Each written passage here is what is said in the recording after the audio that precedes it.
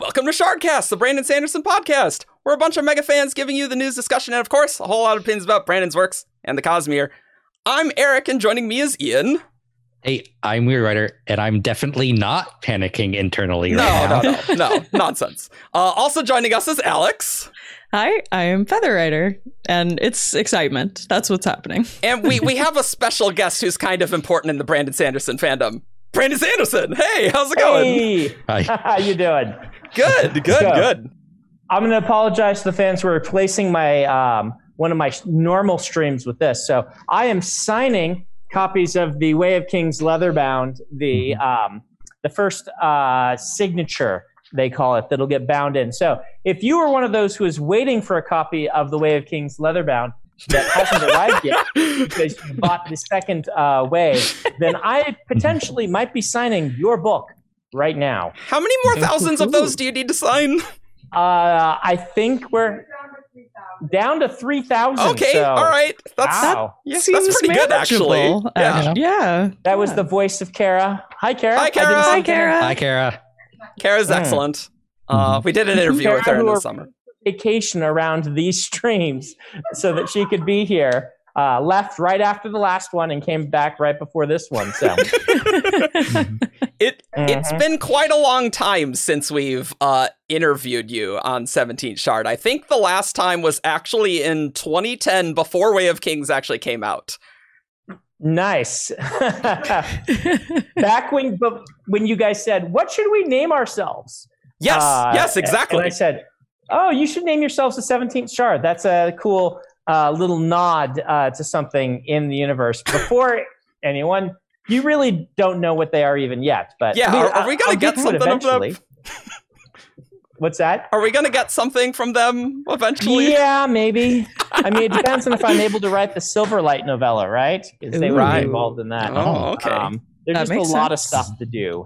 There is a lot of stuff to do. No one can doubt that.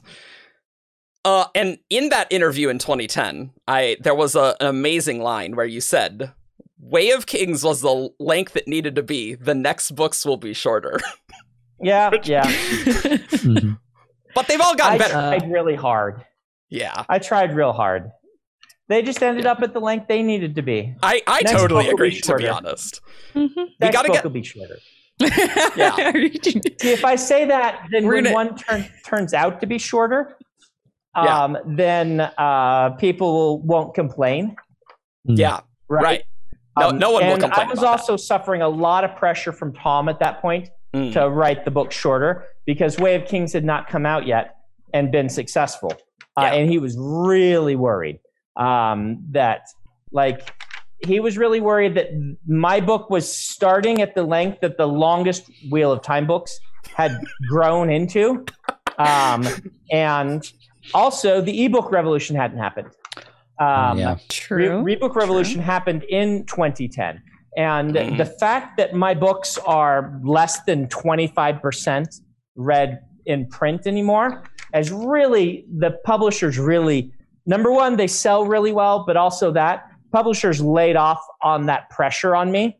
By the time Words of Radiance came out, they didn't care nearly as much at what the length of the books would be anymore. And part of the reason I said that is I'd been promising Tom, he's like, "You have to write these shorter." And I'm like, "All right, I'll make the next one shorter." But then he stopped saying that. And so I just wrote it the length it needed to be. Oh, man. Get away with it. Less than 25%, though, print sales? Yeah, I think opening week it was less than 25%. It might catch up. Like opening week tends to skew digital and audiobook. It was 50% audiobook and like 30% digital or something like that, ebook, opening week. And then the print book kind of surged back. And so I don't know if it's the same right now, but for the longest time, the average you could kind of count on is 2/5 audiobook, 2/5 ebook, 1/5 print.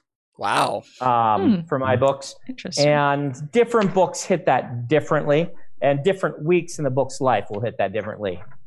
Once paperback comes out, paperback tends to take a larger chunk than hardcover does. But I'm not sure. if that's more because some people are still kind of discovering the books in bookstores and just buying the paperbacks and working through them that way, I think. And the paperbacks are cheaper. That's interesting. Yeah. I actually just got my print copy of Rhythm of War last week, so I hadn't gotten one for my bookshelf yet. Oh, yeah. Well, so, yeah, there we go. I definitely don't still need to get an Oathbringer. So, an Oathbringer? What? Well, we're buying ebooks. That's what it is. Yeah. I mean, my friends talk about how you can't read my books in bed unless they're ebook. It's true, though.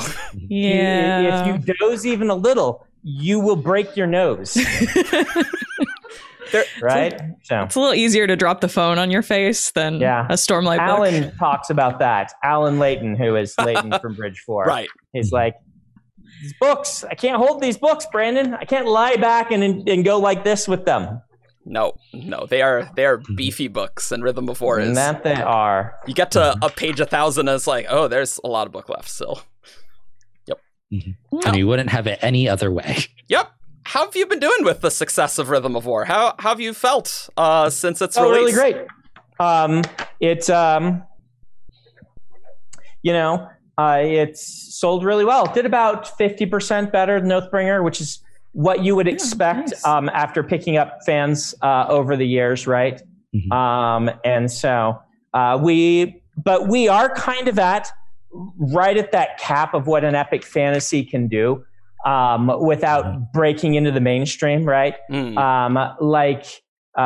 not a whole lot more I feel that we can grow, which is like I'm already selling what George sold before he got his TV show, and Where the Wheel of Time Ended, what it was selling, right? And so it feels like that's kind of a soft cap on the big, thick, epic fantasies of just the people willing to read them. Like if you read fantasy at this point, you either have read one of my books or you've deliberately decided not to, is most likely, right? Or you read one and you didn't like it, so you didn't continue. But like, I don't have a lack of brand awareness among the epic fantasy readership, right? Yeah. Makes sense. And so I'm pretty satisfied with those numbers. I would be happy with those numbers for the rest of my career, right? If we manage to get some media properties taking off, then we might find a larger audience. It just depends, but I mean, I'm not going to complain, right? Yeah. Last year was the first year we finally outsold George. Wow. Oh, wow. Granted, he doesn't have a TV show propelling him anymore. And whatnot. And so for the first year, I was the best-selling epic fantasy author in the world for yearly totals. So awesome. That's fun. That is fun. That's more about the fact that George's television show ended than the fact, right? Like it still counts. It still counts. Details. That week when I beat Dan Brown and knocked him out of the number one spot, right? But he'd been there for 9 weeks, right? It's like I knocked Dan Brown out of the number one spot. Yeah, it's like a boxer coming in after someone has fought 9 people, and you get to get the knockout on the champ. You're like, hey, look at that! I totally took out the champ, which technically I did. Then you can still say it and not say the other part. But it's not exactly. That's the fun thing about epic fantasy. Like we can have as good a first week as anybody, but the thrillers hang on longer, right? They sell in airports and things like that. And let's just say book 4 of a series of 1,000-page books isn't going to be as big a impulse buy as the new Dan Brown book. Yeah. Where we do get to dominate is Amazon has a most read section, right? They have a bestseller list of most sold and both most read. And we get to dominate the most read because it takes forever to finish one of these books. And so, like Oathbringer was the number 1 most read book on Amazon for until like mid-February after it released or something like that. And I haven't looked on this one, but it's probably similar. Just lots of things to read, or lots of pages to read, I should say. So, it's true. That's a fact. We did have President Obama's book come out, and I don't know if they split that by fiction and nonfiction. And so I got knocked out by the Obamas twice this year. Oh no, so sad. Yeah, I'm still number one. On Amazon as of this recording. Nice. So, do they split by fiction and nonfiction? So who's number 2? But yeah. Harry Potter's number 2. Okay, Harry Potter is often number 1 or number 2, particularly following the holidays. People get that makes Harry sense. Potter books. But yeah, this is only counting audiobooks and ebooks, not print books. Obviously, Amazon has not yet managed to find a way to embed a chip into your print books to determine what you're reading and how long. So I'm sure they're working on that somewhere in the headquarters. Mm-hmm. Well, we kicked Argent off the show, so you wouldn't have to, Brandon. Oh, what happened to Argent? Oh, nothing. We figured you'd be talking plenty. So we didn't want to have too many people on. But that makes sense. Yeah. We did say if one of the 3 of us, befell a horrible accident before tonight, that somebody should probably check that Argent wasn't responsible. Yeah. In trying to get a spot.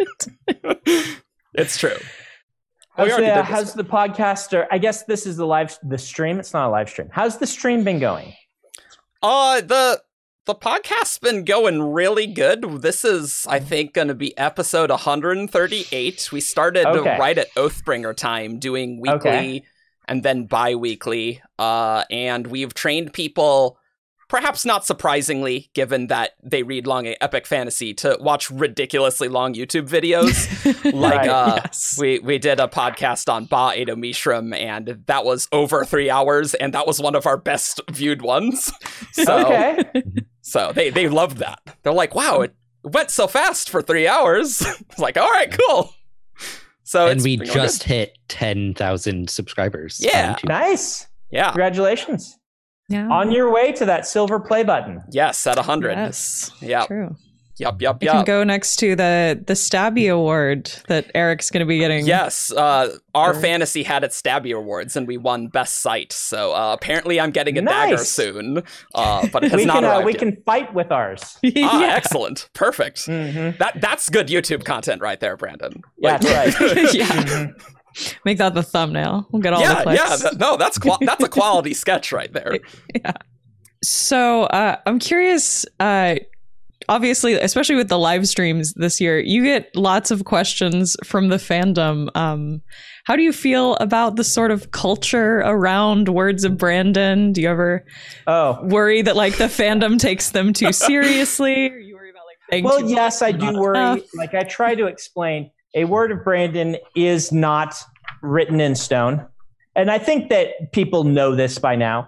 A Word of Brandon is how I am planning to do it, but it's not canon until it's in the books, right? And things get changed as books are being worked on and better ideas come around. But the thing is, I grew up in Wheel of Time fandom, right? I am used to this sort of thing. I'm accustomed to it. It doesn't frighten me. I'm just used to dealing with it. It's part of fandom to me, and I would certainly rather have this than the alternative, which is no one paying any attention or caring, right? That's true. The opposite is far, far worse. But I do worry that sometimes people take them a little too seriously. Mostly the ones that I give off the cuff while I'm doing a live signing session, like when I'm at a book signing, trying to write people's names and phrases in their books while they're asking me questions. And I flub those way more often than I flub ones on a live stream where I'm not having to track people's names. That's true. And things like that. Mm-hmm. But I will often, as you know, I've said this many times, I will often answer the question I think people are asking rather than the question they actually ask, because something's on my mind I've been thinking about, and they'll ask a question and then I'll be like, oh yeah, blah, blah, blah, blah, blah, blah, blah. And they're like, that's not what I asked. I'm like, oh, sorry. Oathbringer is an honor blade. That was a good one. Oh yeah. That where they think I'm dropping some big material and I'm just making a misstep, right? I'm just like, yeah. Oh, whoa. Alex is being attacked by her cat. Yes. We knew this would happen. It's been known to happen on Shardcast before. Many times. I did not bring Jello. So that's okay. Jello's great though. Jello is great, but Jello is way more distracting than a cat. Yeah, that's true. That's true. She doesn't try to eat your equipment. She likes to bonk her head against the microphone sometimes. So we do very quickly try to mute ourselves when Dalish is up and around. Hopefully we're gonna have to go get, to sleep back there. Mic on me next time Jello comes on, because he just loves the lapel mic. Yeah. He gets laser tight focus on that. Yeah. He loves it. And speaking of Words of Brandon, we are not going to have like physics testy questions. We're going to get into some spoiler questions. Okay. But there's some particular ones, but it's not like this time bubble and this time bubble with this diagram. We would actually like time you to come bubbles back. and this sort of thing. I mean, I ask for that in some ways by telling them that, like, I'm going to use the magic to make FTL happen and things like that. And so I'm like seeding it, right? I'm basically saying, you should play with this and see what you can figure out and see if you can anticipate the way that I'm going to use it for some of these space travel things. So it's not like they're asking questions they shouldn't be asking. It's just getting very minute detailed physics answers out of me when I do not have my notes in front of me. It's just, like, when I get those questions, I often will just go to my team and say, hey team, look this up. Do we have an answer to this yet? Do I need to make an answer to this right now? And that sort of thing. And it can be several days for me to even get a question like that answered when I'm working on the books. Right. Makes sense. Yeah. Speaking of Jello, I don't know if you've seen, there was fan art recently of Jello as Odium and you as Dalinar saying that he cannot have your pen. Oh, wow. That one's very good. One. Adam's pulling it up for me right now. It's pretty great. Super cute. That should go on the next meme review. Oh, that's great. Yeah, that is really nice. I'll edit it in on screen over our faces or something. Yeah. But it is excellent. Wonderful. That's pretty great. Thank you to the artist. I do not know the artist off the top of my head. We'll put you on the fat Jello on top of a pile of buttons that Steve Argyle did. I want to turn that into a shirt, except make it like a fat dragon on top of a pile of books, and just be like book hoarder. That's a good shirt idea. That's solid. Yeah, I think that would be pretty cool. So I have a bit of a legacy question for you. Yeah. So in 1966. Ursula K. Le Guin coined the term Ansible for devices that facilitate faster than light communication. Yep. Since then, the term has been used pretty widely in the science fiction genre and by you in Words of Brandon. Uh-huh. In Stormlight, you have the term Fabrial and Artifabrian for magical technology. How would you feel if Fabrial escaped you and man, that would be awesome. Okay. Right? That'd be really incredible. So yeah, that'd be great. It's just a cooler, like, in-world term than Magitech. Yeah, it's true. Like, it sounds more organic. Yeah, like something that they'd actually say. And with the fandom, it's really quite astonishing to, like, compare the difference between the fandom now versus 2010, right? Like, Wheel of Time's not done. It's just a little different. You know, that was about when I got into the books, was 2010, like right before all of the Wheel of Time stuff started coming out. That's the really fun thing, right? Yep. Yeah, that's when I joined. People who were reading Warbreaker over the summer. What was that? 2006, actually. I think it was. I think that was a little earlier than when I joined and offering feedback on it. Like, that's a completely different era, also. Yeah, I don't know if you can do that again for the sequel, because there's just going to be way too many people. I mean, I would want to release it as I write it, but I don't know if I'd be able to do a live beta test or a beta read like I did on that. There'd just be too much feedback. Yeah. You know, just already almost too much feedback from our regular beta reads. What? No way. I didn't notice. No way. Just have like 20,000 people in a Google Doc trying to leave comments. That'll go great. Yeah. And also, like, people just know about the Cosmere now, as opposed to 2010, where they had, like, hints at the end of Mistborn, but they're like, wait, what? So, it has people knowing more about the Cosmere changed how you've written the books? Like, have you put in more? Have you, like, more connections, less than you planned? Yeah. No, I've put in more. I always wanted there to be more, but my instinct said don't do it. This is because people were pretty anti-continuity for a long time, right? Like, they wanted continuity in a series, but this sort of stuff, there was just...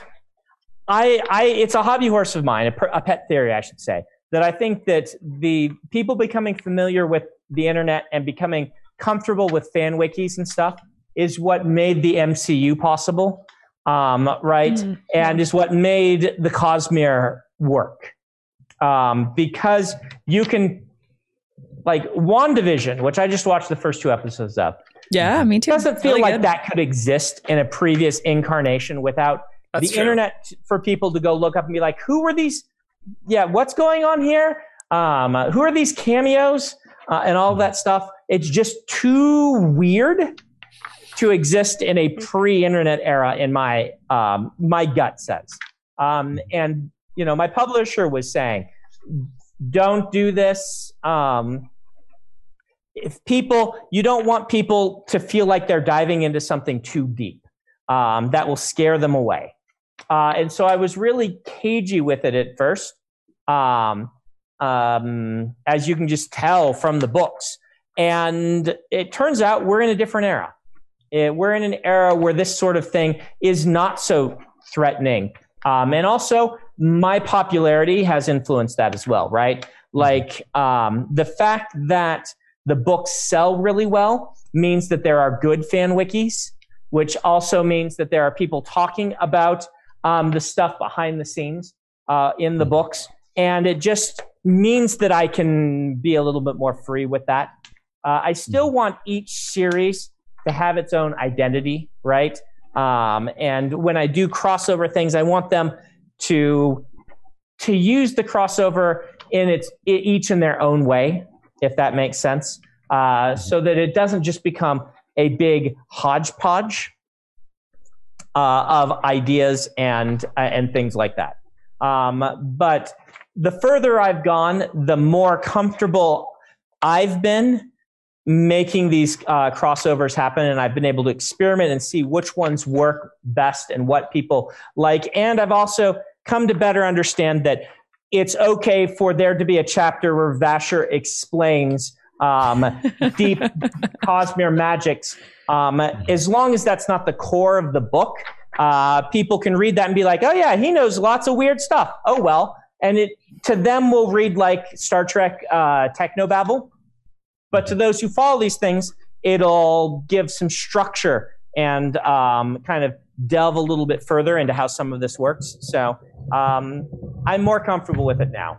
I don't think I would have put a scene like the Vasher one I just referenced in one of my books the first few years I was writing. I might have had to explain the magic in his world only. Right.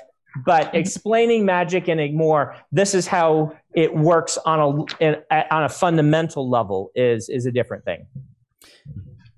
Do you worry that the connections have been too much? Because I know you've been saying with Rhythm of War that like we're kind of in a new era where there are more intersections than like previous books. I'd be curious what fans think about that, right? I don't think we're at too much right now. I think that basically we're at a point where I have to start doing it more because, again, the sort of popularity and things like this are meaning that people are really looking forward to some of the big crossover stuff.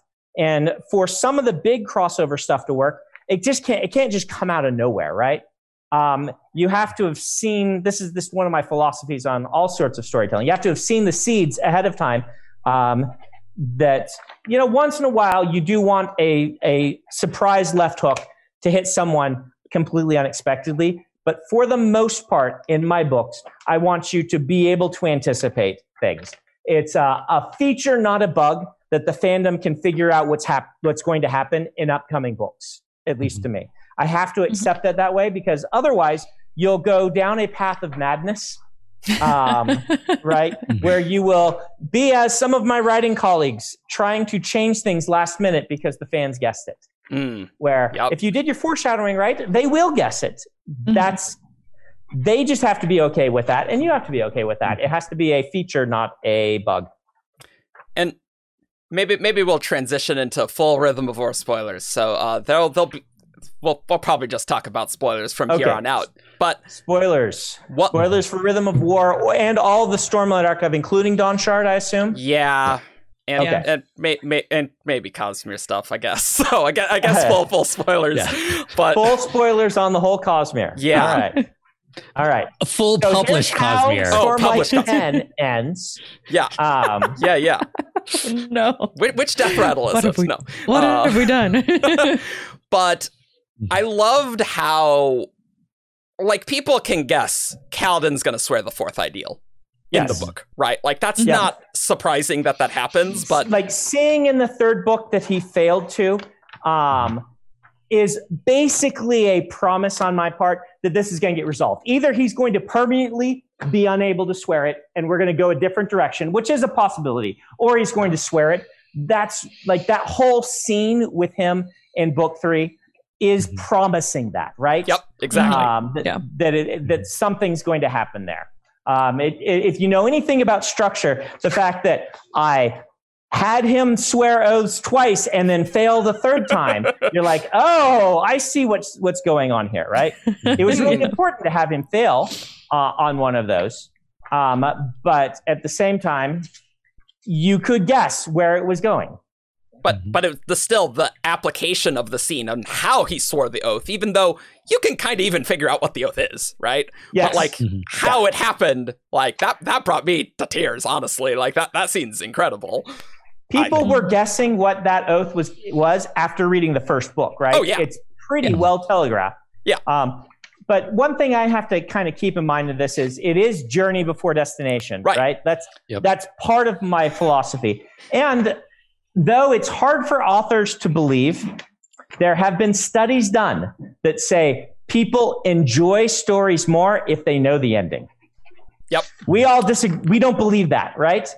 But statistically, people being able to anticipate things is better for the storytelling.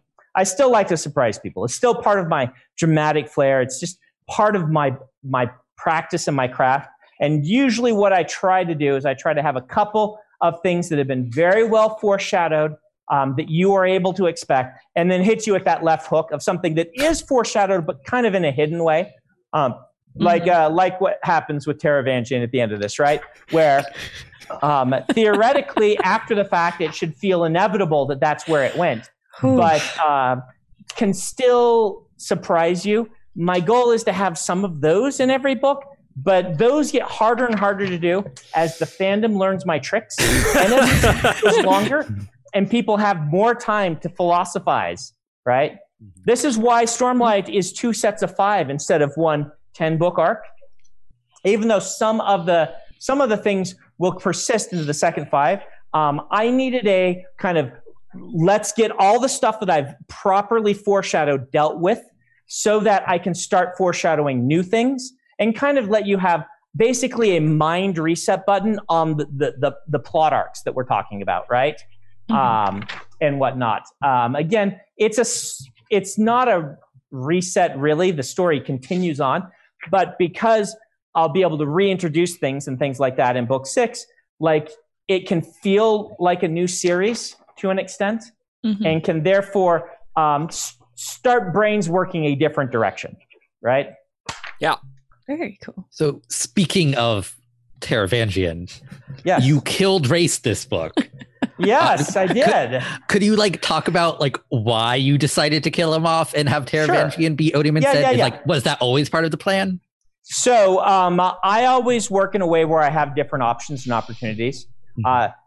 Was it always the thing that I was absolutely going to do? No. I keep myself open on some of these things. The reason that Reyes needed to go is because he had been essentially defeated at the end of Oathbringer. When Dalinar does not go over to him, right?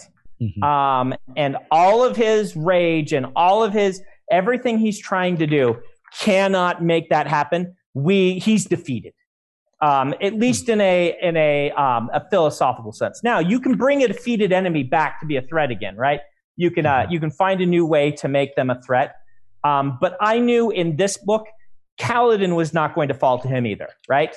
And once you've had 2 books in a row with the characters' machinations not pulling, not just being stymied by the heroes, I felt that Reyes I needed a different villain at that point, right? And I also think that though a lot of deep into the Cosmere people really are interested in the original shards and getting their stories and things like that, for the average reader, Taravangian is a much more identifiable villain. Mm-hmm.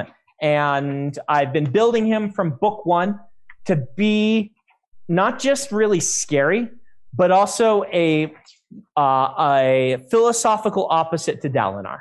Mm-hmm. Mm-hmm. And these are all the reasons that this book needed to go the way that it did, which does, it has benefits and costs. The cost is that Odium stops being quite so much a scary, the evil you don't know, which the evil you don't know is a very powerful force in fantasy literature, right? Mm-hmm.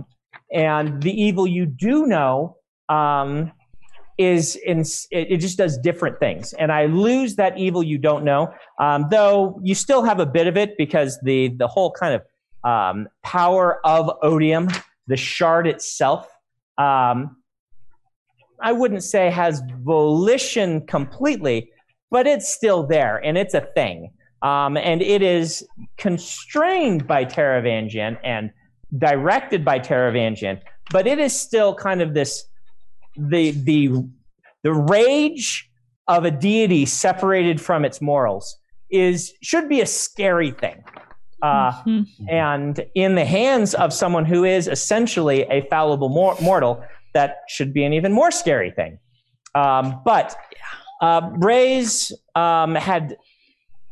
had gotten to the point where I no longer felt that he could be, if I were going to write the books the way I did, if I was going to have, so this basically became inevitable when I swapped and made Dalinar's book 3. Right? Oh, sure. Oh, yeah. Right.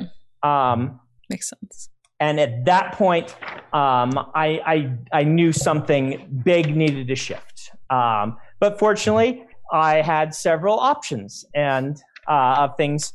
There is a version of the Stormlight Archive where this doesn't happen. Yes, I think it's a worse version, but it's until something is written, no matter how much it is in the outline, it's not canon even to me. And I like to be willing to reassess what I'm doing. But talking the other direction, the foreshadowing that I put into the books. The more I foreshadow, the more I do, the more that locks in what I need to do going forward, because I don't want to undermine that foreshadowing and whatnot. And so anyway, there's kind of a long-winded, perhaps a little wishy-washy answer to you. I can tell you why I made the decision, but I can't, the outlines are these things that are really organic because I'm always working on them. And we'll often have lots of kind of division points where I'm like, these are different places that could go because of the way I write characters, right? I'm sure this will cause contention, but I did not decide in the original outline who Shallan would end up with or who anyone would end up with, right? I've said this before. I write character relationships as I feel they are appropriate on the page, and I revise the outline to match how things are feeling and how it's going. And so I know that there are some shippers out there that are like, that means that there was a version of the ship I wanted and you didn't do it. It was the nefarious beta readers who forced you not to. Not true. That is not true. It was Kellen's fault. We have heard that one before. I'm sure you've heard that. I don't want to fuel that, because these decisions are made not based on necessarily beta reader feedback. These decisions are made based on me giving life to the characters and feeling where I feel they would legitimately go, and then rebuilding my outlines to match. And so while I outline a lot more than my contemporaries, I am not a slave to the outline. And I will change major things, such as moving Dalinar to be the flashback sequence for book 3, which had ramifications all down the line, or deciding that I need to do more with Eshonai and Venli earlier in the series, which has other ramifications to their viewpoints later on, because I feel it makes the best story. So, which is great for our next question, because our next question is, how much do you plan in the Cosmere? So like there were a few things in Rhythm of War that were like, oh, this is a different direction. Like anti-investiture that Black Sphere Gavilar had in the prologue being anti-investiture, and like Testament and Shallan. Were like those always part of the plan, or options, or? Those were always options, yeah. So anti-investiture has actually been pretty core for a long time. There are a couple of reasons for this. Number one, I need to get certain resources into the Cosmere for use in the future, right? And anti-investiture is one of those. Another reason being that I want to push Stormlight Archive more toward, as the word you used before, magic tech, right? Because I'm pushing Mistborn more toward Earth analog, right? With Earth technology, and then some cool, fantastical things thrown in. But when you're using the technology, like when you're using a radio on Scadrial, it's a radio, right? You know what a radio is. It works based on radio principles. And yeah, maybe you can do some wacky things with weight, right? But an airship's kind of an airship to them. Whereas I want Roshar, which is my kind of opposite end of that spectrum, not Earth analog, where an airship on Roshar is not an airship like you would imagine. It's not being propelled in normal ways. It's working off of all these weird magical things. And anti-investiture was an important thing to get in to the series for the future for that reason. It also was from book 1. I knew that I needed magical healing for Roshar, the stories I wanted to tell to work, right? And I needed some really powerful magical healing, particularly for the Knights Radiant, because of the stories I wanted to tell. And this meant that I was going to be very much undercutting the danger of physical violence in the Stormlight Archive as we moved forward, as the characters became Radiants, right? Like, it is really hard to kill a Radiant just in combat. And there need to be foils to that.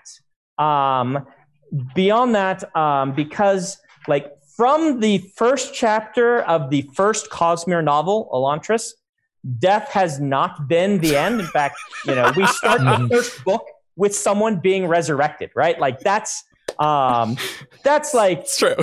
Yeah. One of the main themes of the Cosmere is a second chance at life, right? This is Raoden's story. This is Lightsong's story. This is Kelsier's story. This is, right? Like, this is a major theme of the Cosmere. And so I needed to be introducing into the Cosmere a dead is dead mechanic. And I considered Shardblades for that for a while. And then before I even released Stormlight, I'm like, no, can't be Shardblades, because like I can't have every battle that like once lots of people have Shardblades, then anyway. Yeah. That's too dangerous. Then there's no purpose of the magical healing, right? Right. And so I basically needed another tool for the late part of the Cosmere when people have figured out cognitive shadows and stuff like that. How do you destroy a cognitive shadow? Well, there are ways, but you know what? Throw some anti-investiture at them, and that's guaranteed, right? Right. You are gonna kill that shadow. So I've been pushing toward where to get this in, and this book felt like the right place. It was either this book or book 5. And where it settled into this book is when I finally made the decision that I was just going to go ahead and let Navani be a main character, which she'd kind of been pushing to be for a while, and I've been pushing back. And I'm like, no, I deserve to have a scientist, an actual straight up scientist main character in the Stormlight who can dig into some of this stuff. I can self-indulge by doing that, as long as I balance it with Kaladin behind enemy lines fight sequences and things for a more traditional structure, because Navani scenes do not have a traditional structure. No. They're like, we're going to do science now, but we're making up the science also. So wrap in tight. My mom found it interesting, Brandon. She read it the was book. so good. I'm gonna hop out of order, but like the Navani and Raboniel storyline was one of my favorites in Rhythm of War, and I'm really sad that we probably are not going to get any more of Raboniel. She was great. Nope, that's now. That's anti-investiture death. Yeah. So she's gone. I'm sorry. We're maybe like fingers crossed Herald flashbacks. We might see a little more. Yeah. You can see her in flashbacks, in the Herald flashbacks. Yes. Yeah, so good. Maybe my favorite new character in Stormlight that we've had introduced later on. Yeah. And well, the other thing I wanted to do with this book was really get some fused to show their viewpoints on life, because it's not something I've really been able to do yet. Right. So I had her waiting in the wings, in order to, like, as Reyes, as Odium became, in my mind, less of a threat because Dalinar had just completely defeated him. I also knew I needed a more personal antagonist for this book, that we could approach in a different way. Like, Reyes is the unknowable evil, right?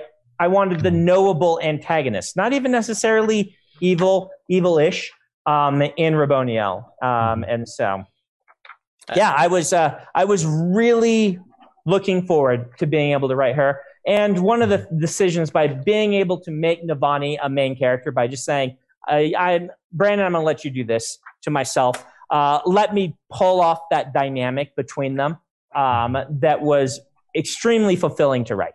Yeah. As someone whose favorite character is Navani, this is the best Stormlight book ever. Ian really likes it, as far as I'm concerned. Well, thank you. He really likes Navani and this book a lot. As opposed to being sad for Raboniel dying, then there's Lezian, who we're really happy he's dead with anti-investiture. Yes. Speaking, he could not continue because talk about villains that have been defeated. Right? Yeah. Like, this guy's whole thing is, I've never been defeated before. Oh, Kaladin beat me in part 1. Well, I've never been defeated twice. Oh, he beat me twice? 3 times? Yeah. He needed to go. He needed to go. In fact, the original draft that I submitted to my writing group didn't yet have that scene where he goes. I've been planning on it. I'm like, I'll get around to eventually. And they almost revolted. They're like, what? He's still alive? I'm like, no, he will go. I just have to find the right way to write the scene. So they didn't actually get to read that scene with Elle and him. So It's definitely one of those Brandon ending scenes that are just like, wow, there's some weird stuff going on here and stuff. So many new questions. Yep. All these weird feuds to have been around way too long. Way too long. Yep. The guy that they gave his name to Moash. Yeah. I am very interested to see how Moash Taravangian dynamic's going to be in book 5. Like that's going to be a very different thing. Yep, looking forward to that one. Yeah. There will be some fun things I can write there. Cool. Fan expectations they can be a very hot button issue for a lot of fiction. And we really saw a lot of that with like Jasnah's plotline in Rhythm of War. Do you just have any further reflections on sort of the interaction between author and the expectations of fans, especially from like a representation standpoint? Yeah. This is the sort of area where actually fan interaction is very good for me because it helps me see what, like, as a storyteller, my main desire and goal is to give people a satisfying experience, right? Right. And I don't want to make it sound too much like I hope I don't sound like I'm pandering. But one of the reasons for the big beta reads is I want to understand what people's reaction to my story is going to be. And I want to craft that reaction to be the one I want them to have, or one that I understand and am okay with, even if it's not, and so that's really, particularly in representation sort of things, I've said long ago from the get-go, my mandate to myself was to do a good job with this, right? Like that is one of my central personal goals and mandates in writing these stories, is that if you run across someone who is like yourself in the books, that you feel I did a good job. Now, that's different from making them just like you, right? That's the thing, because everybody's individual experience, like you aren't going to even find two people with depression who approach depression in the same way. But I want it to feel authentic even to the people who have more experience than I do. And I can't do that without watching fan interaction, right? Like that's how I come up, and that's how I know these things, and that's how I know if I'm doing a good job. And so at the end of the day, I won't let that make me make a character something I don't feel that they are. But I certainly can try out, like when the Jasnah scene, right? I tried just to make sure, seeing how Jasnah felt if she were lesbian when I wrote the scene. It didn't feel authentic to her character. And it turns out that writing it again with her being Ace really did feel really authentic to her experience. And that was something that had been, fans had been pushing for, and I'd not really tried intentionally doing it until this book. And it was right. It was absolutely the right way to do the character. I wouldn't have gotten there without fan involvement, right? So this is something that I encourage fans to talk about and to point out where they feel I've made missteps. I'm not always going to agree. I do have to tell you that, right?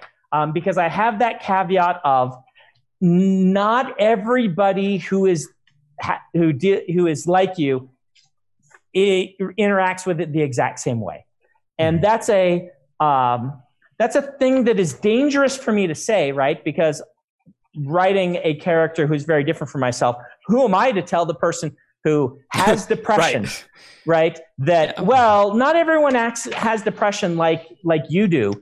That could easily just become an excuse on my part, but it's also true, right? Like different people's interactions with these things are different. So it is a hard line to walk, right? Like if you get into dissociative identity disorder, right? Like the way different people interact with their surroundings, having DID, is just really distinctive based on the individual and their alters. And I can do my best job, but if I try to blend everything, it'll actually feel less authentic. And so I do apologize that sometimes I'm going to do one and I'm going to pick a style and go with it. And it's not going to feel as authentic to you as if I had done it just like you are. That's not me saying don't bring it up. Just understand and keep in the back of your head that that is something that is really relevant to this conversation. Mm-hmm. And there will be things that I am just less good at than others. And I do apologize for that too. Pointing back to Matt and the Wheel of Time, like my first attempts at Matt were less good than I got him to be and never quite got as good as my Perrin or my Rand. And that's just limitations of my skills as a writer. So if you want to rewrite it in your head to be done better, I give that's another big kind of personal philosophy is you're okay having line item veto on my books, and your headcanon is definitely valid to you, and thumbs up, go ahead. Makes sense. Mm-hmm. And in that same vein of representation, like Shallan's bisexuality was not intended initially. No, right? It wasn't. I think it was there in the back of my brain. Right. That's when someone pointed that out to me, I'm like, wow, she really describes other women in a way that feels like, and I'm like, oh yeah, she totally does. But not being bisexual myself, then like, it's not a thing that I had even kind of realized I was doing, but I really feel like I was searching from that from the get-go, and I needed a fan to point it out to me. And then when I ran with that, I'm like, wow, that just works so well for how I've been writing her. Yeah. I think the person who reached out to you on Twitter was my very good friend Silver, who I still play D&D with. Oh, cool. Well, give Silver my thanks. I will. That's an example of someone asking and helping the books be better. Because as an author, like you get very used to, basically you throw yourself, balls, like footballs that you're going to catch, right? And your gut says, this is the right time to toss this football. And then later on you catch them. And you get very good at doing this. And you start just doing a lot of things by instinct that later on, you're like, wow, I'm glad that I had the instinct to do that because I needed it later on. And your subconscious is working on a lot of things that this is how discovery writers like write their books, right? This is how George Martin works for his entire career is he's lobbing long football Hail Marys and then catching them himself 5 years later. And not quite knowing how he was going to catch them. Yeah. Discovery writers tend to be better at that than outline writers in general because they practice it. But it is a thing that all writers do, in my experience. Sure. That totally makes sense. So in Rhythm of War, when we see Vale in the scene in the bar where she's expressing interest in women, was that meant to confirm Shallan's bi in text? Yes. Yeah. Okay. That's what I thought, but... Yep. That was meant to be read as Vale, legitimately... I realize you could read that as she's just joking around or things like that, but that was Vale expressing interest in those ladies. Well, I suppose what some people were saying is maybe Vile. Let's try that again. That Vale is bisexual and not Shallan, right? Yeah, I would say that they are both, and Vale kind of in a way to make it less threatening to Shallan has started really only talking about women that way, right? Partially for Adolin's comfort and for Shallan's comfort, right? If that makes sense, right? It's more of a safe place because to them, they know she would not go and act on those if it were about men or women, but it'd be more threatening if she were talking about men that way. Interesting. Yeah. That makes a lot of sense. If that makes sense. No, it does. I definitely got the vibe that Vale was more the sort of person who was willing to say those sorts of things. Right. But knowing that a lot of the sort of speculation about Shallan went back to book 1 before Vale had even sort of become a character, we're like, that this has been with Shallan for a while, way back when. Yep. And I don't think Shallan would express it, right? It's like she might be too culturally biased to even acknowledge it, but Vale, no issues. Yeah. But now Vale has been, that's one of the things, for instance, since we're talking spoilers, Vale has been incorporated, right? Yep. So Vale is Shallan now again, which is one of those things that that as I was doing it, I recognized could be controversial in the DID community because there are various different opinions about whether incorporating alters is actually the method is good for the individual or not. And the decision I made on this is it was good for Shallan in that circumstance. Using my best understanding of the psychology and the treatment recommendations and knowing both sides of that argument, it was the right thing for Shallan right then. That doesn't mean necessarily that she has to incorporate Radiant in order to be healthy. I will just point that out. There was definitely been discussions on the forums about that with DID people, and it's been very interesting to read. Yeah, we've had some really good threads from like plural members on 17th Shard, and I'm like, I'm learning a lot about the way this reads to somebody who lives this experience. It's very interesting.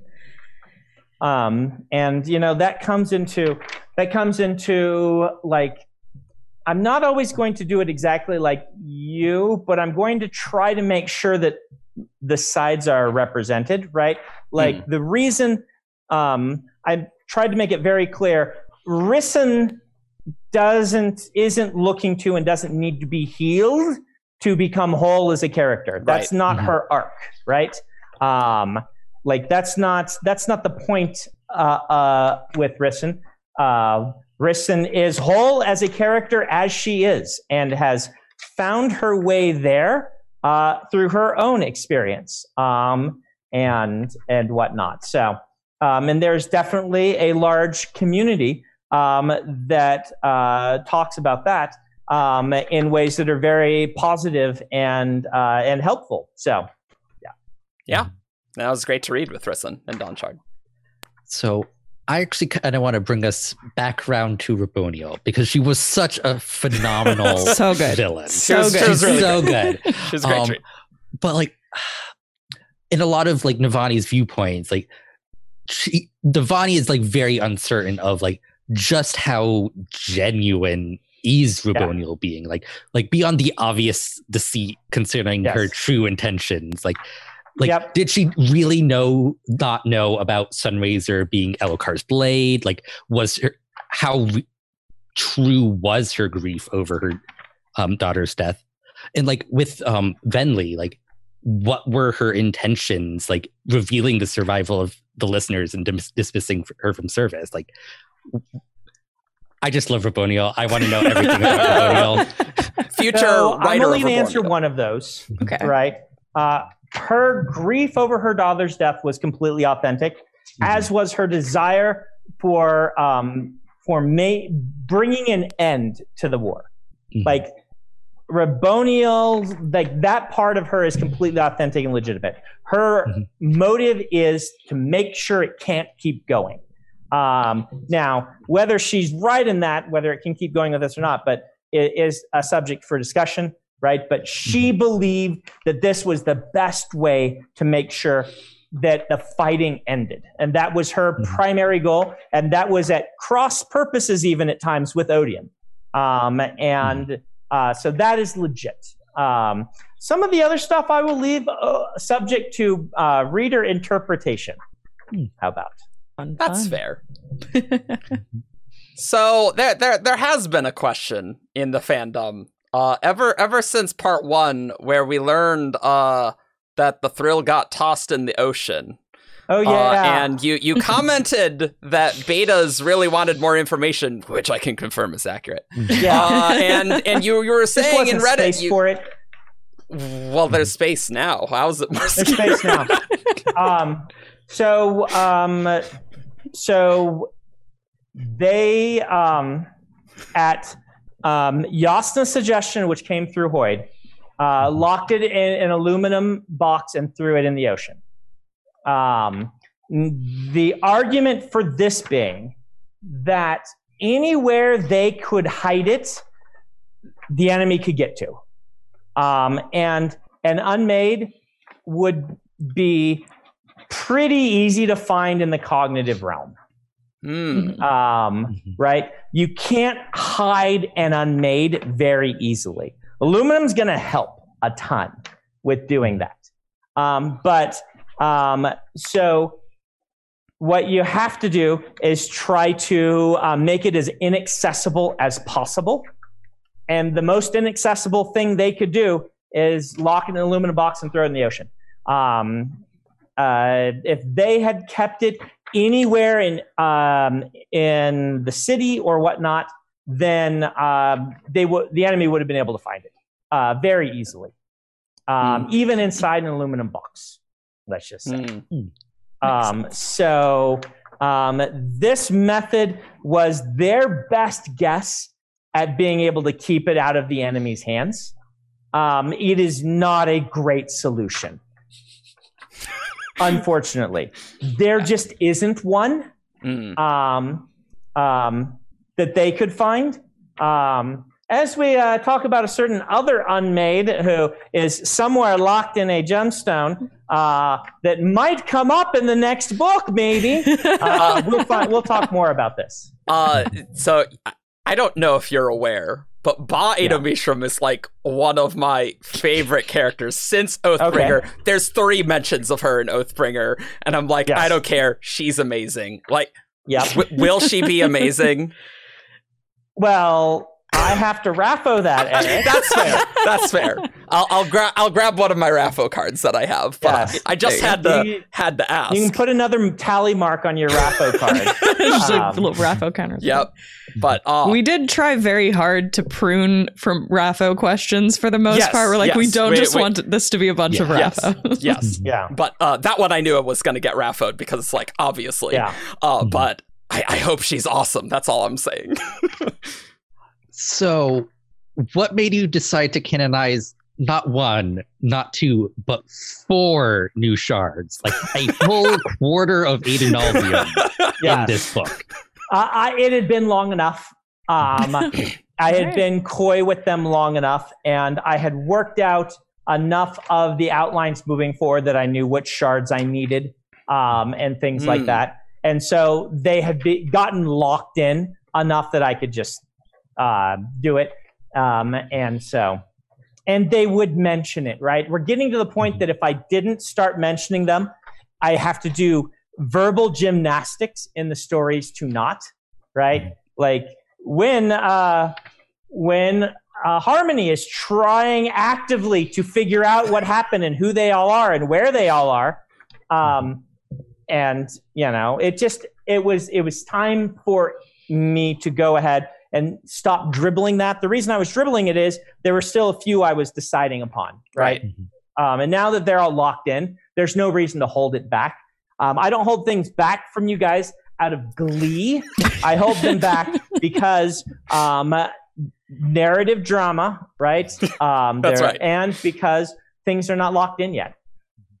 So there's still 2 we don't know. Do you have those locked down, or are those still in? So I have those. Those are a little more vague. Like I haven't picked the words for them. Does that make sense? Okay. Totally like does. I look for the right word, and sometimes I have like a word, but it's the wrong synonym, right?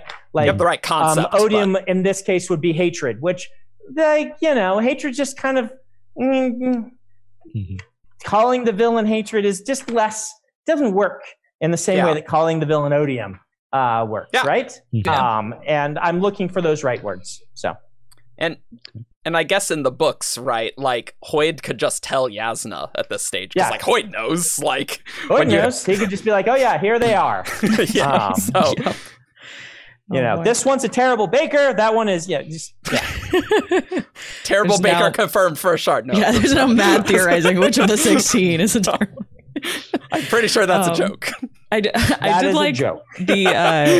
The setup of like tossing one name in the first epigraph, so he's like, oh, new shard name, and then the next epigraph we get 3 more. And it's like, that was incredible. Okay, that's really knocking everyone. That's the sort of stuff that you guys care about a lot. That the vast majority of fans are like, and then forget about. But they're like, these epigraphs are sure a thing. Yes. Yep. The epigraphs, I do let myself go a little even more further along certain things toward Cosmere stuff than even in other parts. But that's just foreshadowing, really, right? Yeah. In a sense. And you always know we appreciate it, so. Yeah. Yep. Looking toward book 5, is the prologue with Gavilar just going to be enormous at this point? Trying to wrap up all the rest of the threads? I do need to wrap up a lot of threads. 20,000 word prologue. One. So we'll see. I haven't written it yet. We'll see how long it gets. I hope I'm not straying into Robert Jordan prologue territory. 90,000 word prologue. Oh, really? Okay. So this is the book we read before we read the book. The pre-book, the appetizer book. If there was any time to do that in your writing, though, Gavilar has a lot of stuff to do on his checklist on that night. So he does. He does. Lots of irons in the fire. Yep. Yep. So you're probably going to Raffo this, and I've accepted this. Okay. But this has been driving me insane. So in Dawnshard, we learned that intent and command are 2 different things. Whereas, like, in Warbreaker, Vasher is clearly kind of conflating these two into just saying it's the command. What's the difference between intent and command? Intent encompasses more understanding. So that would be more the visualization. Command is specifically narrow, right?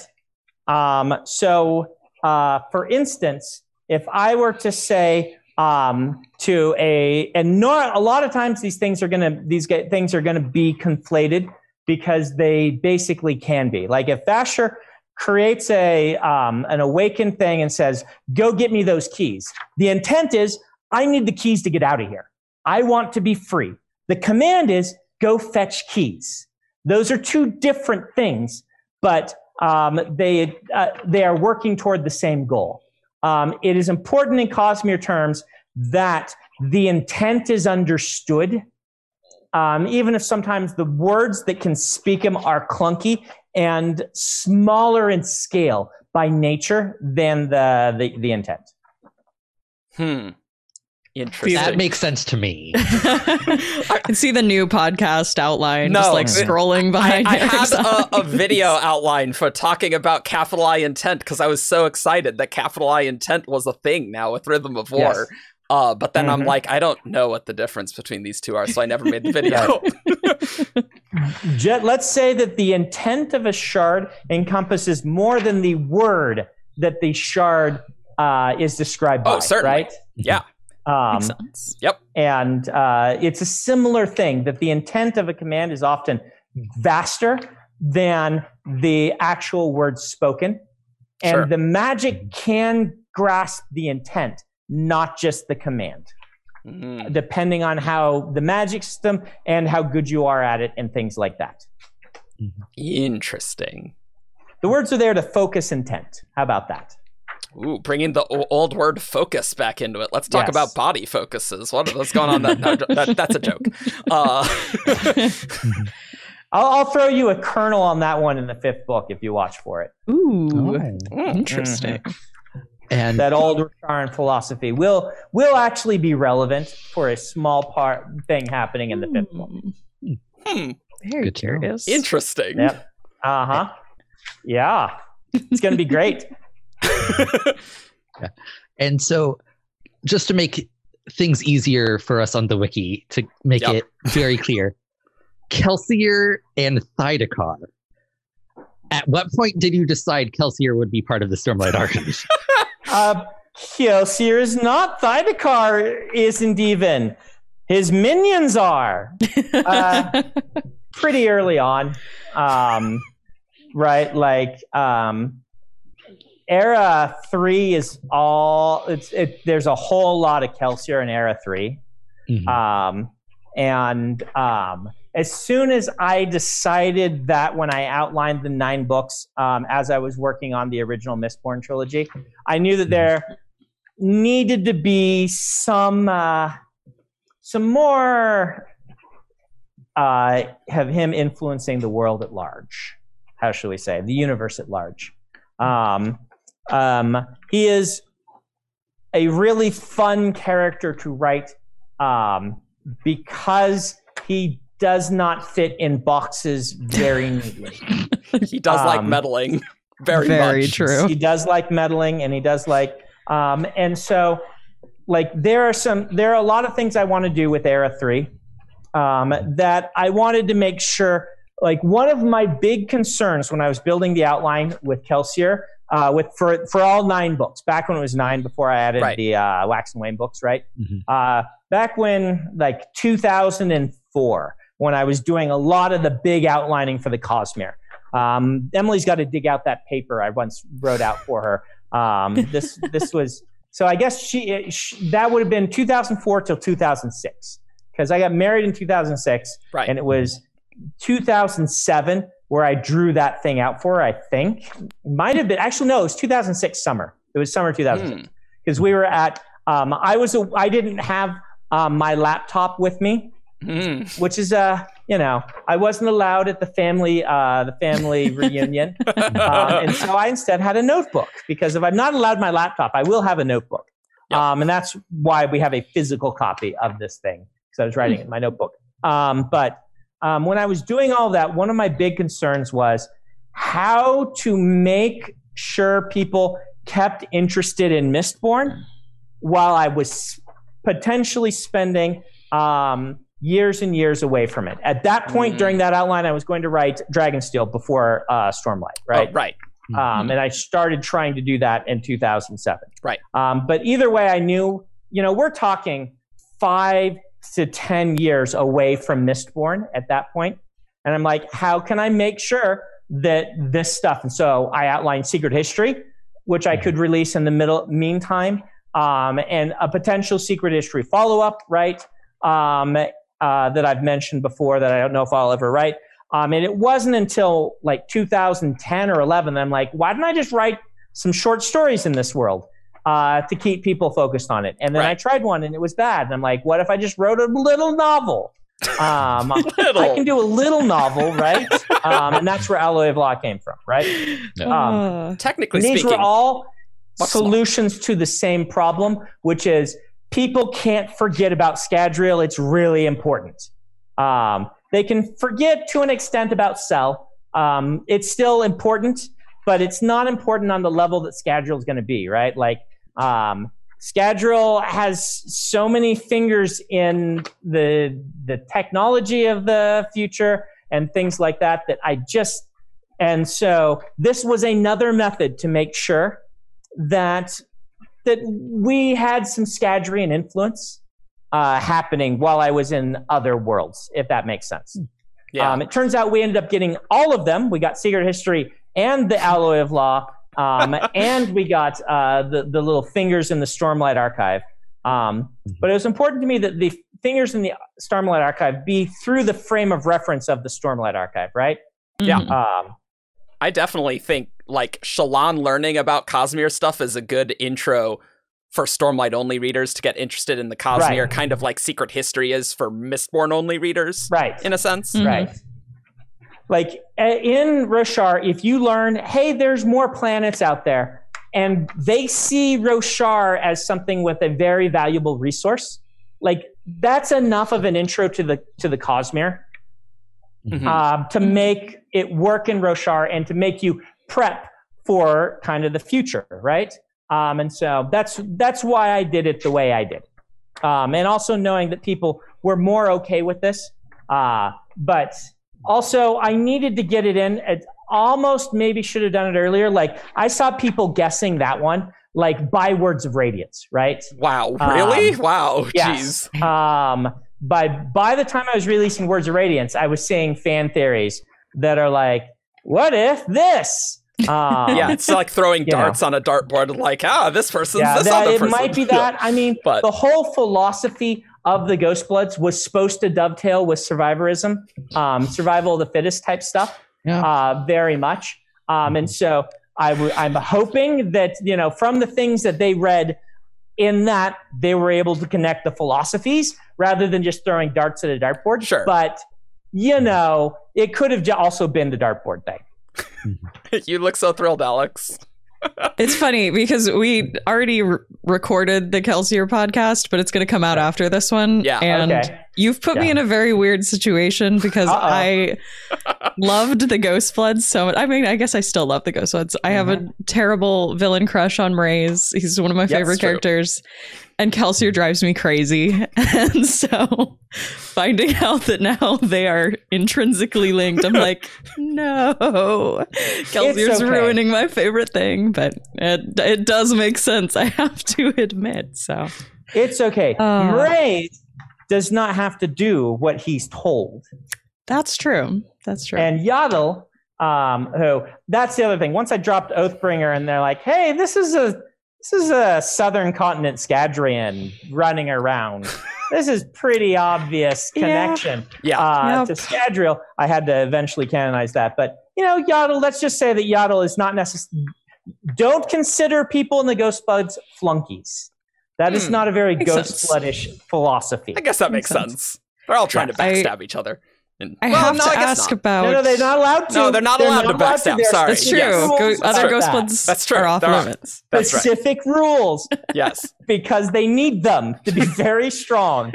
Specific rules. Because if you have, let's just say, an organization of people who are drawn to the way Kelsier works, you need some really strong rules. Such a that's mess. The sort of thing where when he is just with his crew, his force of personality and the people he individually picks, you're not going to have that problem, right? Right. Mm-hmm. I always imagine you can relate to Tor books. They're all assassins. I mean, or when Tor really functions well back in the 90s, it's because Tom Doherty could keep a close eye on everything, and he liked his editors being a little bit in competition with each other, right? And he structured his organization so that if you picked an author who did well, you got bonuses based on how well the authors did, which is just a way of working that could really lead to an unhealthy office environment, right? Yeah. If you think about it. But if you have Tom there making sure that doesn't become the case, and if you have, Harriet there watching and making it a good incentive, not a bad incentive, right, then it all works really well. And you have one of the strongest sci-fi publishers that's ever existed because everybody was incentivized to find really good stuff. But they were corralled by Tom Doherty and kept it from becoming toxic. Right. But now that Tom retired, I think they're changing a lot of that because it's grown too big for one person to watch over, right? And it's the same thing with Kelsier. In the median organization of Kelsier, you're going to find a well-bonded crew of people handpicked who are going to work together as a team, and you aren't going to have to worry about too much backstabbing. Less than average for the type of organization they are. How about that? But if his structure is outside of his direct manipulation, the type of people who would be attracted to the organization he makes are not going to be nice. You're gonna have some problems. Mraize would not say that he's not nice. Mraize would just say that that his niceness is an analogous threshold that does not intersect with the threshold of competence and capability of things he's trying to achieve. Those things just don't need to overlap in his life. Yep. Excellent. Excellent. He'd say he's a very nice person. Yeah. I find him very nice to read about, so it works. He was very nice to Shalon by his He definition. was very nice to Shalon. He was very nice to Lift by his definition of things. Think of all the things he could have done with her. Oh boy. I love and him what so did much. He do? He gave her as a present to ancient beings. An ancient being who ruled the tower, who, you know, could properly take care of one such as Lift.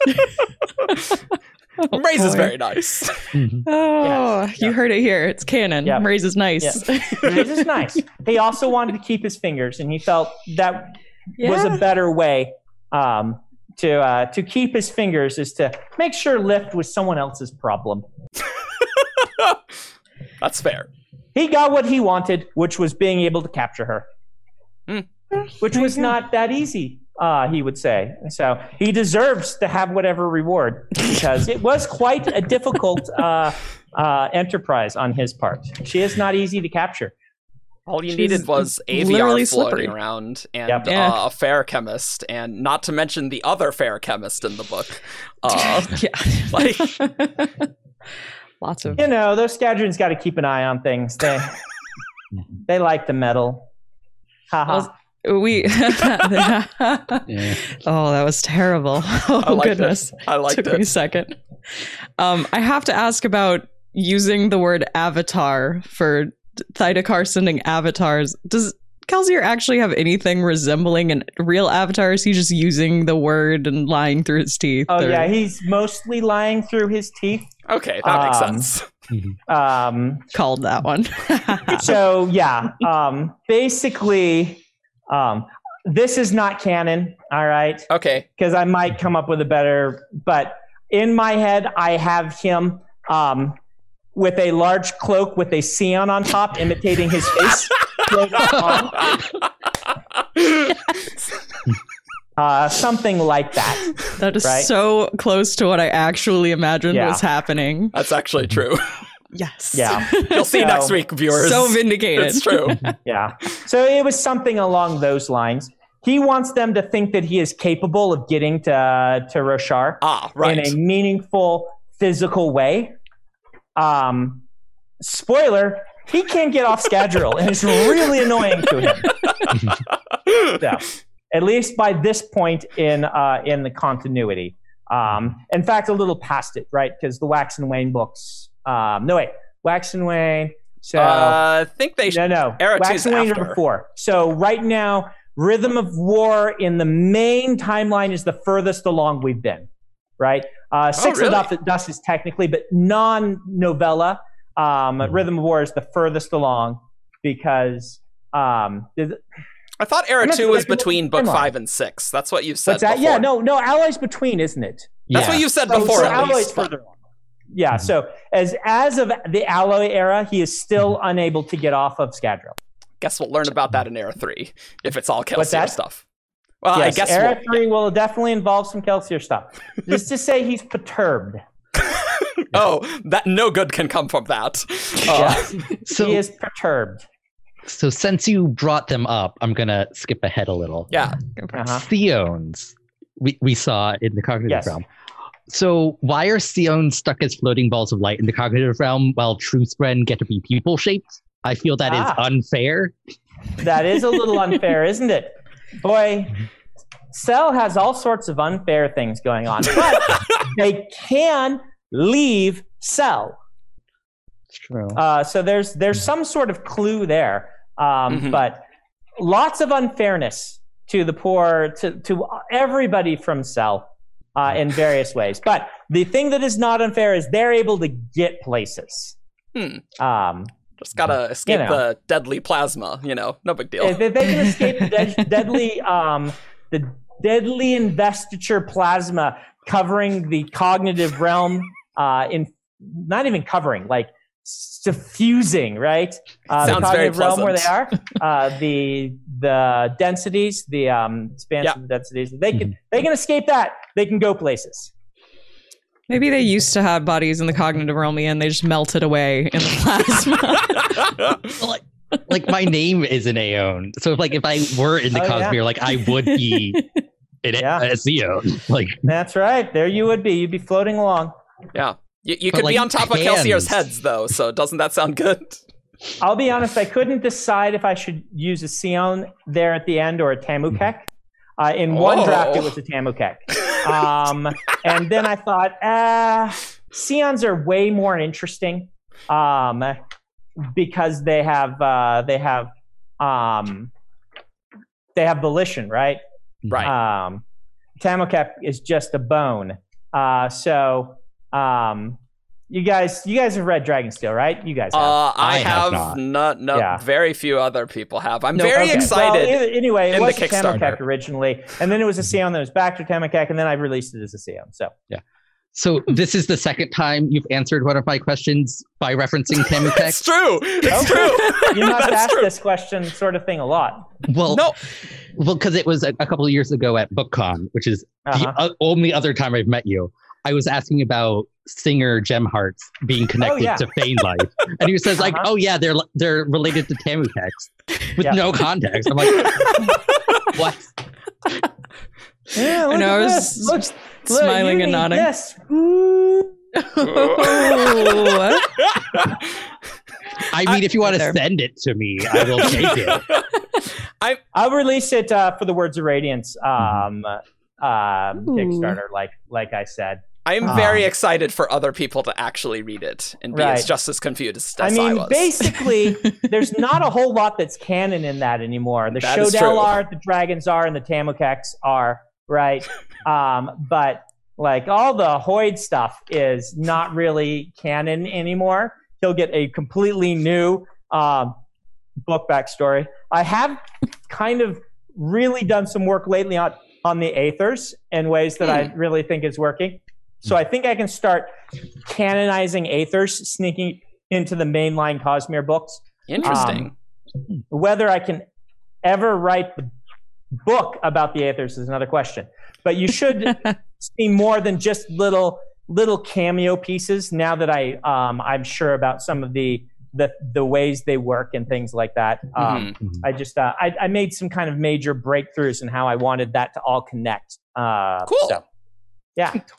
Do you ever worry, like, when you actually need to write Hoid's backstory, that it, like, that's a lot of pressure in a way? Like, it Hoid's is a lot of backstory. pressure. Yeah. I am not worried about the book being great because the story that I have for it is a great story. What I am worried about is what random things have I said in books that I didn't write down in the wiki that I need to make good on, that he's mentioned doing at some point, right? Like those are the things I worry about. I think the actual story is really solid for Dragonsteel, the new one. And I think people will really like it. I think it does cool things, right? But very cool. We will see. We'll see if I can. Right. The longer it goes without me writing it, the more expectations there will be on it. And so, I should be telling people, look, it is just a book like the other ones, right? It is hopefully a great book that you will really love, but it is just a book. And it's once I write it, it can no longer be all the things you're imagining it to be. Yeah. Right. And I apologize for that. I do want to do it. But it is just a book. It's going to read like a lot of my other books. But you're going to have plenty of time to think about it to make sure it's really awesome, right? Yeah. It will be in first person, which is going to be, it's the only planned first person Cosmere series. Interesting. So that will set it off and be distinctive in ways I think will be cool. Yeah. I think I need to make good on my Renarin fan Yes, that's true. obligations. Okay. And can I ask about Gliss and Toomey? which are Rlain and Renarin Spren, which obviously they have some weirdness from Sja-anat, but yes, they seem very, very different from the other Mist Spren we see, whose name is Dreaming Though Awake. Yes. And yes. Sometimes they seem like they sort of talk like Ink Spren with that like focus on the be verb at the end of sentences and things like that. Is there a reason why they're so very different from, I mean, we've only seen one other Mist Spren, but. Yes, that's, there are reasons, indeed. Great. So, let's be honest. There is a bit of fun. Excuse me. There is a bit of fun to Raffoing. I'm sure that you have. Yeah. Like I will give you more as the series progresses. Remember, Renarin has right now in the sequence book 7, right? And so can't come soon enough. You are going to have an entire Renarin book with its own flashback sequence and things like that you can look forward to. That'll be Alex's favorite Stormlight book. It's already scheduled as the favorite. So, so yep. It'll be Renarin in his 30s. He'll be older. It's gonna be awesome. Maybe wiser. Super cool. We'll see. I'm excited to see older Renarin. That's gonna be amazing. I think, and like older Lift, and that's gonna be great. I will say I'm super psyched about the sort of Rlainarin reveal that we've had recently. It was one of those things at Reading Rhythm of War, I'm like, oh, wow, there's a lot of really cool chemistry here. And I don't think it's ever going to be canon, but I'm just going to love it quietly in my heart and tell other people that I think it's cool. And then finding out Oathbringer too, if you go back to Oathbringer. Oh yeah. Yes, yeah, the scene with in Rock's point of view, I was like, oh, that's such a, I'm just so glad that it's actually happening. Oh, it is. It warms my little Renarin loving heart. That'll be great. So, I looked for a place to get into this book. I actually wrote to the team and said, should I put this in this book? They're like, no, if it will feel clunky, just do it in book 5. And so, yeah. I mean, I think it was there enough that a lot of us readers got that the chemistry was there and it could work very well. I think you can really do it justice, like, because doing a same-sex relationship and do it really well. Right. Well, having 2 viewpoint characters also, like, that's kind of one of my go-tos, right? To avoid tokenism, try to make multiple characters who think differently, right?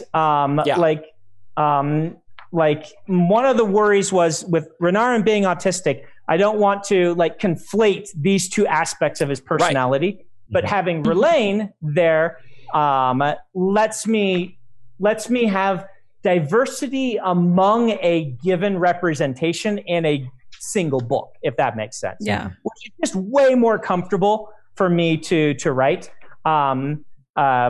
Because it lets me make sure that I'm making people their personalities and not their defining attributes. Does that make sense? Yeah.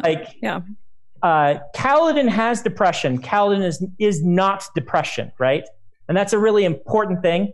And if it's something that I'm less familiar with personally, it's more important that I have a variety of viewpoints. Even if it's something like making sure that Jasnah is atheist and Kaladin is agnostic, and that I am approaching their different worldviews from their personalities rather than as a cliche of some sort. Does that make sense? Absolutely.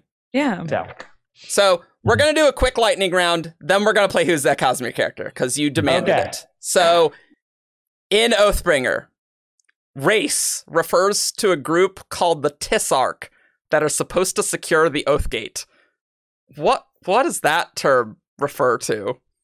I thought they were going to be one of the types of fused, and so I was just surprised that was not the case. I will canonize that later. It very well may be one of the types of fused. We'll see. Theorize. Go ahead. It doesn't have the right suffix. Yeah, that is true. Mm-hmm. Yeah. So this is actually referencing an episode we did a couple of weeks ago where we had a very long diversion about Kusasesh the Protector at the end of the episode. That's true. Oh, wait, what? Kusasesh the Protector. Okay, yeah. So like every day in Kastor, Kusasesh emerges from the bay at 7:46 in the morning. If the Iriali started practicing daylight savings time, would Kusasesh emerge at the old 7:46 or the new? Or would it make a difference if all of Roshar was They would not change their time based on the clocks being changed. Interesting. Okay. That's wild. I thought it was tangential enough that I could actually get an answer. Yeah, that's right. You did get an answer. Yeah. Little fun one. We've had some discussion, people wondering whether Taln actually broke the Oath Pact, or did he just did something else happen? Like he just got too crazy to be able to hold the Oath Pact back, or something else, or is that all break totally from torture? That's Rapho. All right. But there are all right. hints in the stories talking about that. So it is a question I expect people to be asking. There we go. Still in the air. Still in the air. So you've recently said that Rosharans call everything surge binding. So my question is, does Chris call what the fuse do surge binding? Yes. Interesting. We still don't know what void binding is, but we'll get there eventually, I'm sure. You will. I lost I that eventually have debate. to get to all these pictures of the heralds too that I've been putting in the books. I'm gonna do some fun stuff anyway. So let's do something fun. Let's go on to who's that Cosmere character? This character is from Roshar. Menace. Tien. Taln. Raise. Void in drag on a horse. It's time for who's that Cosmere character? Caw. Oh man. So this is how I feel the like game... I'm going to be really bad at this because you're going to pick like No. What's the name of the woman that the guy in the interlude where he was in the Pure Lake is courting? No. So these are going to be boy. characters you recognize. We don't like characters that are mentioned just like once ever. So like the best ones are ones that like have good clues, but are of characters that you like will remember. And so I guarantee you, they are definitely characters you will absolutely remember. That I will know. Okay, good. Absolutely. Yes. I'm not trying to trick you there. But so the way the game's played, there's 5 clues. You get to guess after each clue. And so we thought because you're on, you can always do the first guess. Okay. So that's nice. Yeah. So this first one is sent by Lady Astronaut. And fun username. Yep. And clue 1 is this character has killed many people. This character has killed many people. Wow, that's a really specific clue. Oddly, doesn't narrow it down that much. Nightblood. It is not Nightblood. Yes. I'm going to guess Vin. It's not Vin. Good one. I'll go ahead and go Kelsier. It is not Kelsier. Okay. Clue 2. This character goes by multiple names. Okay. That does not narrow it down a ton either, does it?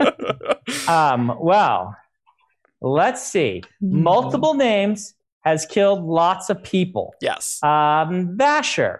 Not Vasher, but I think that's a good guess. Oh boy. Elof. It is not Delof. Oh, good. That's a good guess too. Yeah. It's true. I don't know. It's extra stress because Brandon's on, so it's like, I know, I was trying to be like, I gotta. This is where you look at the bookcase and be like, "What book?" Yeah, I know. I moved away from my bookshelves. I don't have them behind me anymore. You could guess Vina. She goes by multiple names. We don't know that she's killed lots of people, but it's implied she knows how to kill people. She hasn't done a lot of killing on screen, though, is the thing. I'll do Moash. I don't feel like he's killed lots of people, but it's not Moash. So it's not a good guess. I'll have to keep 3. thinking. This character is a father.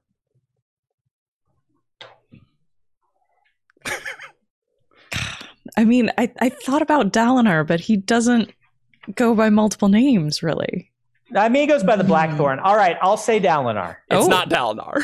Yeah, that's too obvious. No, sometimes we get it first clue on like something like that. It's like, is it Kelsier? Yes, it's Kelsier. Like that happens. Yeah.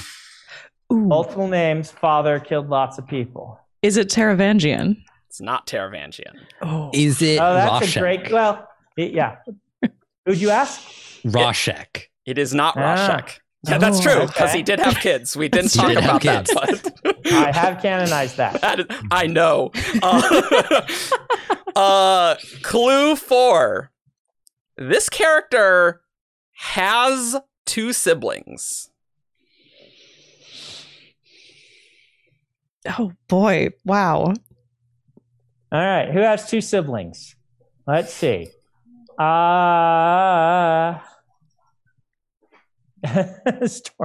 Father, no. Okay, so that eliminates a lot of people. It really does. Mm-hmm. Yeah. So now I have to search back. Who have I explicitly said has 2 siblings? So that eliminates Adolin. That eliminates Renarin. Well, yes, Renarin. That eliminates Yasna and Elokar. Well, I guess Father eliminates Yasna. I like how you're doing And exactly Aelin. what we do and go to immediately to Rosharan characters. Because there's a lot of them. But let's see. Like Light Song doesn't work. No. Oh man, this is a really good. Whoever sent this in, Silence doesn't work. Let's see. Killed lots of people. I'm searching through the novellas. Yep. And I don't remember how many siblings this person has, but maybe they do. Is it Suit? Oh, it's not from Suit. Okay. I was like, maybe Wax had another uncle. they're saying Talon over here. Maybe. Talon's not a father. Sure. Yeah. So you can't, I like how put everyone in the Paladin. background's playing too. This is good. This is good. I like it. I mean, it's not. It's not Ham, who we know is a father. I want to guess Kai-Ein, but I don't think there's a third sibling there. Right. Yeah. Do you I guys only got talk to pass? about Get clue 5? You can pass if you want. Kai-Ein's a good guess. Let's see. He is a father. He is a father. He He's is killed a many killer. people He does have multiple names and has 2 siblings. But we know of only one sibling, right? Yeah. Or did I mention a sister? I don't think I don't mentioned think a so. sister to them. I haven't read Elantris in I years. think So. If it's someone from Cell, I won't get it. So Kai-Ein is Serene's uncle, the chef, who is also Crushed Throat, the pirate. Is that one of your guesses? Ryok. What's that? Is that one of your guesses? Yes, that's a guess. Okay, it's not Kai-Ein. Okay. Yeah. Kai-Ein's a good one to pick for something like that because people don't think of him as having killed a lot of people. Yeah, right. Exactly. He's so So- friendly. Except for all the piracy. Right. I'm gonna pass. Okay, all right. I think I might know who it is. I have a new guess. Okay, Clue we'll see. 5. This character is a sliver. What? Okay, never mind. I don't think it works anymore. We already guessed Rashek, so that one's It's not Rashek. that one's Yep. pretty obvious. Okay, who else is a sliver? And I guessed Vin, so, did and guess she's Vin. not a father, so Definitely guessed Vin. Who else has been a sliver in the books? That should narrow it down really fast it for us. should. You guys are gonna love the answer. Oh boy, what have you done? Oh, This is some trick. Is it going to be goofy? It's not going to be like one of the Rashadium or something like that. Now like, animals we have decided are characters, and I did win the last Who's That Cosmere character game show because someone else guessed the wrong Rashadium and I guessed the right Rashadium, and I won because of that. Characters. Who else has been a sliver? Who's held the power and given it up? Or how did it be expended? Stated specifically is a sliver. Yes. In this last book, I stated someone as a sliver, I think. Is that true? Didn't I? I don't think so. Okay. I've forgotten everything I know about the Cosmere. Do you want me to say it? You guys giving up? No, I want a minute more. Okay. To consider this. That's fine. Like, who have I canonized in a word of Brandon as being a sliver? Or did I say it in the actual books? That is entirely don't use that possible. terminology very much. Yeah. I was gonna guess. I don't think it works anymore, but just to have a guess on the table, I'll go with Spook. It's not Spook. He was a dad. Yeah. That's true. He had many kids. Dad. He had kids. He would fight different names. I don't know that he killed lots of people, but he did kill some people. We have, Yeah. It didn't really work, but whatever. Not a sliver, though. Yeah, but he doesn't have two siblings, I don't think. I couldn't remember if any siblings were mentioned in that one flashback. Yeah, that one scene where he's with Clubs. I don't think I did. Yeah, I don't think so. No idea. The Lopen would probably claim to have been a sliver at some point. He could probably figure out something in his past that counts. But have you already said that he's a sliver? Yes, I have not. All right, who is it? It's the Stormfather. Oh, okay. Ooh, right. Yeah. He has two siblings, killed many people.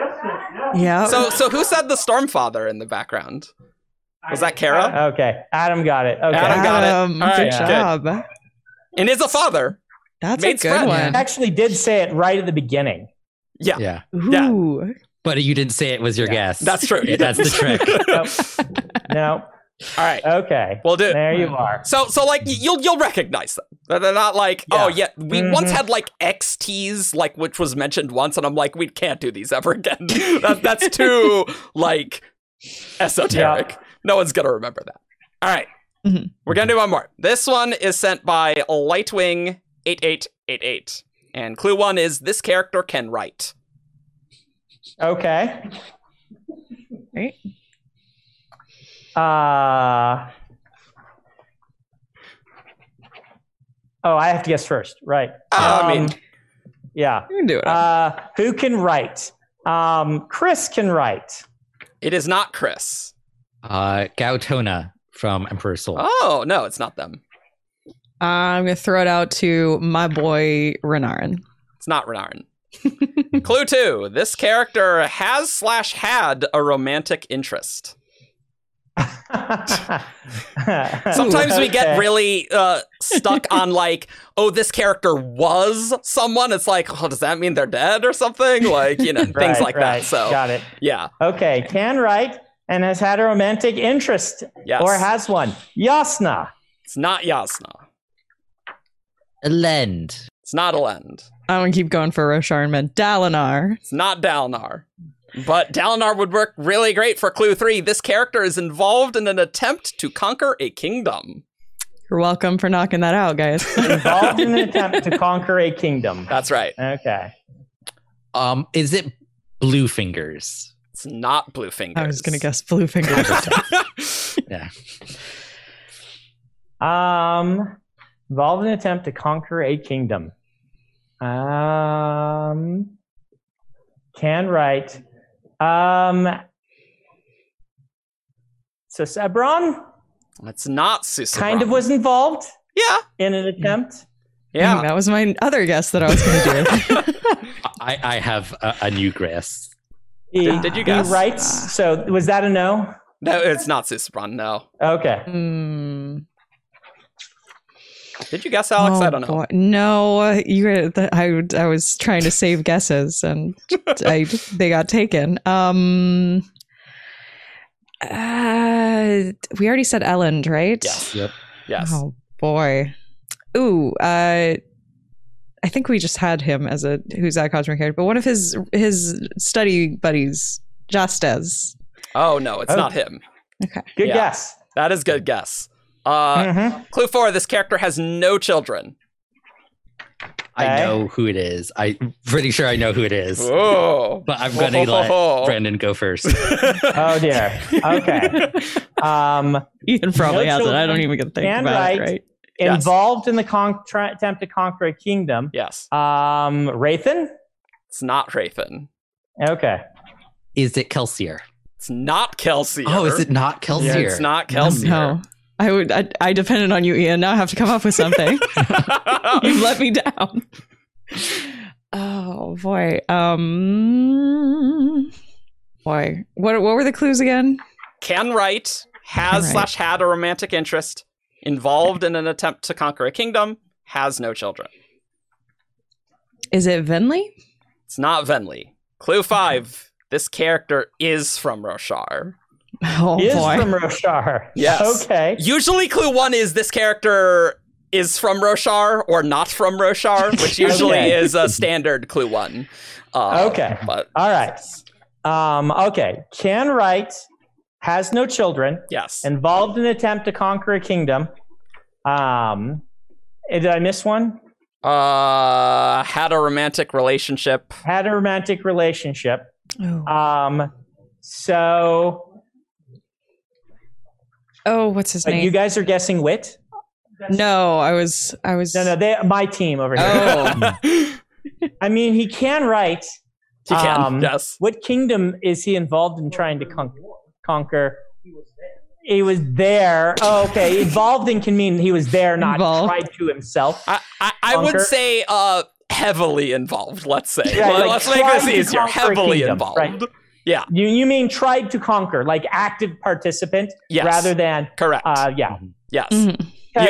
You're asking the real Who's That Cosmere character questions because we're like, what does it mean to be a friend? Yes. What does it mean? Right, What does that because mean? Paladin was involved in an attempt to conquer the kingdom. He was true. just preventing it, right? Yeah. It's true. Right. It's true. He was heavily involved. That's but right. if it's an attempt to Yep. conquer the kingdom. Wait, did this say has no children? Has no children. Oh, then Raboniel It's no longer has any children. Oh, it's not That's Raboniel. Okay. Do you do questions like that are tricky? Because the Stormfather one is a little bit tricky. That one is a with little him bit being a tricky, but father, I you know? liked it because it was the Stormfather, and it's like, oh yeah, we all remember the Stormfather. But Like, he also counts because they call Syl his daughter. So Yeah. he Yep. totally counts as both being father in the name. Yeah, but yeah, it yeah. would be tricky if you were just counting it because it was in the name. right? Yeah.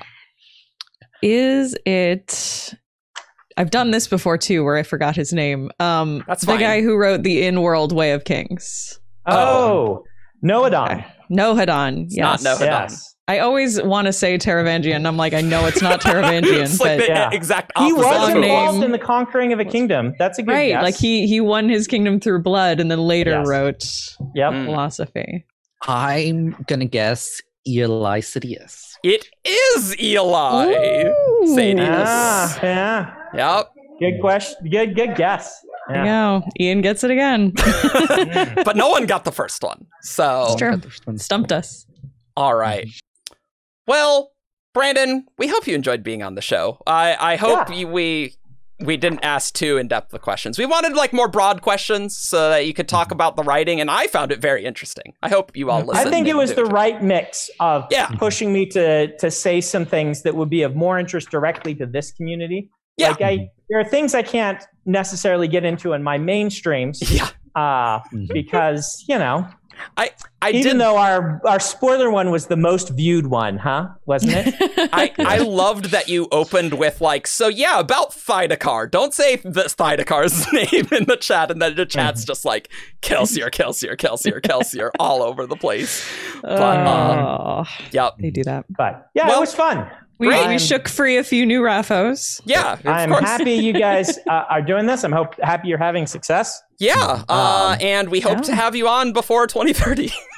Yeah. If you ever have a hankering to like Yeah. let Yeah. secrets go, like Yeah. let us know. Yeah. But I mean, this Well, was I good. have to let Wheel of Time secrets go very soon here, right? The 10-year anniversary is in 2 years now, where I get to reveal major Wheel of Time spoiler secret things from the last book. Interesting. So I have to do that in a Wheel of Time stream, but maybe there'll someday be some similar things for the Cosmere I can do. Cool. Well, I think this was really nice because you couldn't tour, right? So thanks for being on. But of course, you get more writing time not touring, so that's nice too. I do get more writing time. Yeah. I've had lots of time to do random stuff. In fact, I have to go write a scene from the Mistborn screenplay tonight. Ooh, my fun. job for tonight, the first actual screenwriting for it being written tonight. Awesome. Very fun. You can find us on 17shard.com for all your news, discussion, theories, and fun that you could ever want. You can find us on Facebook, Twitter, SoundCloud, subscribe on YouTube, and all the stuff. If you like this, you can support us on Patreon if you want. And we will see you all next time for Brandon not being on the show. But that's obviously. But see you guys next time. Bye. Bye.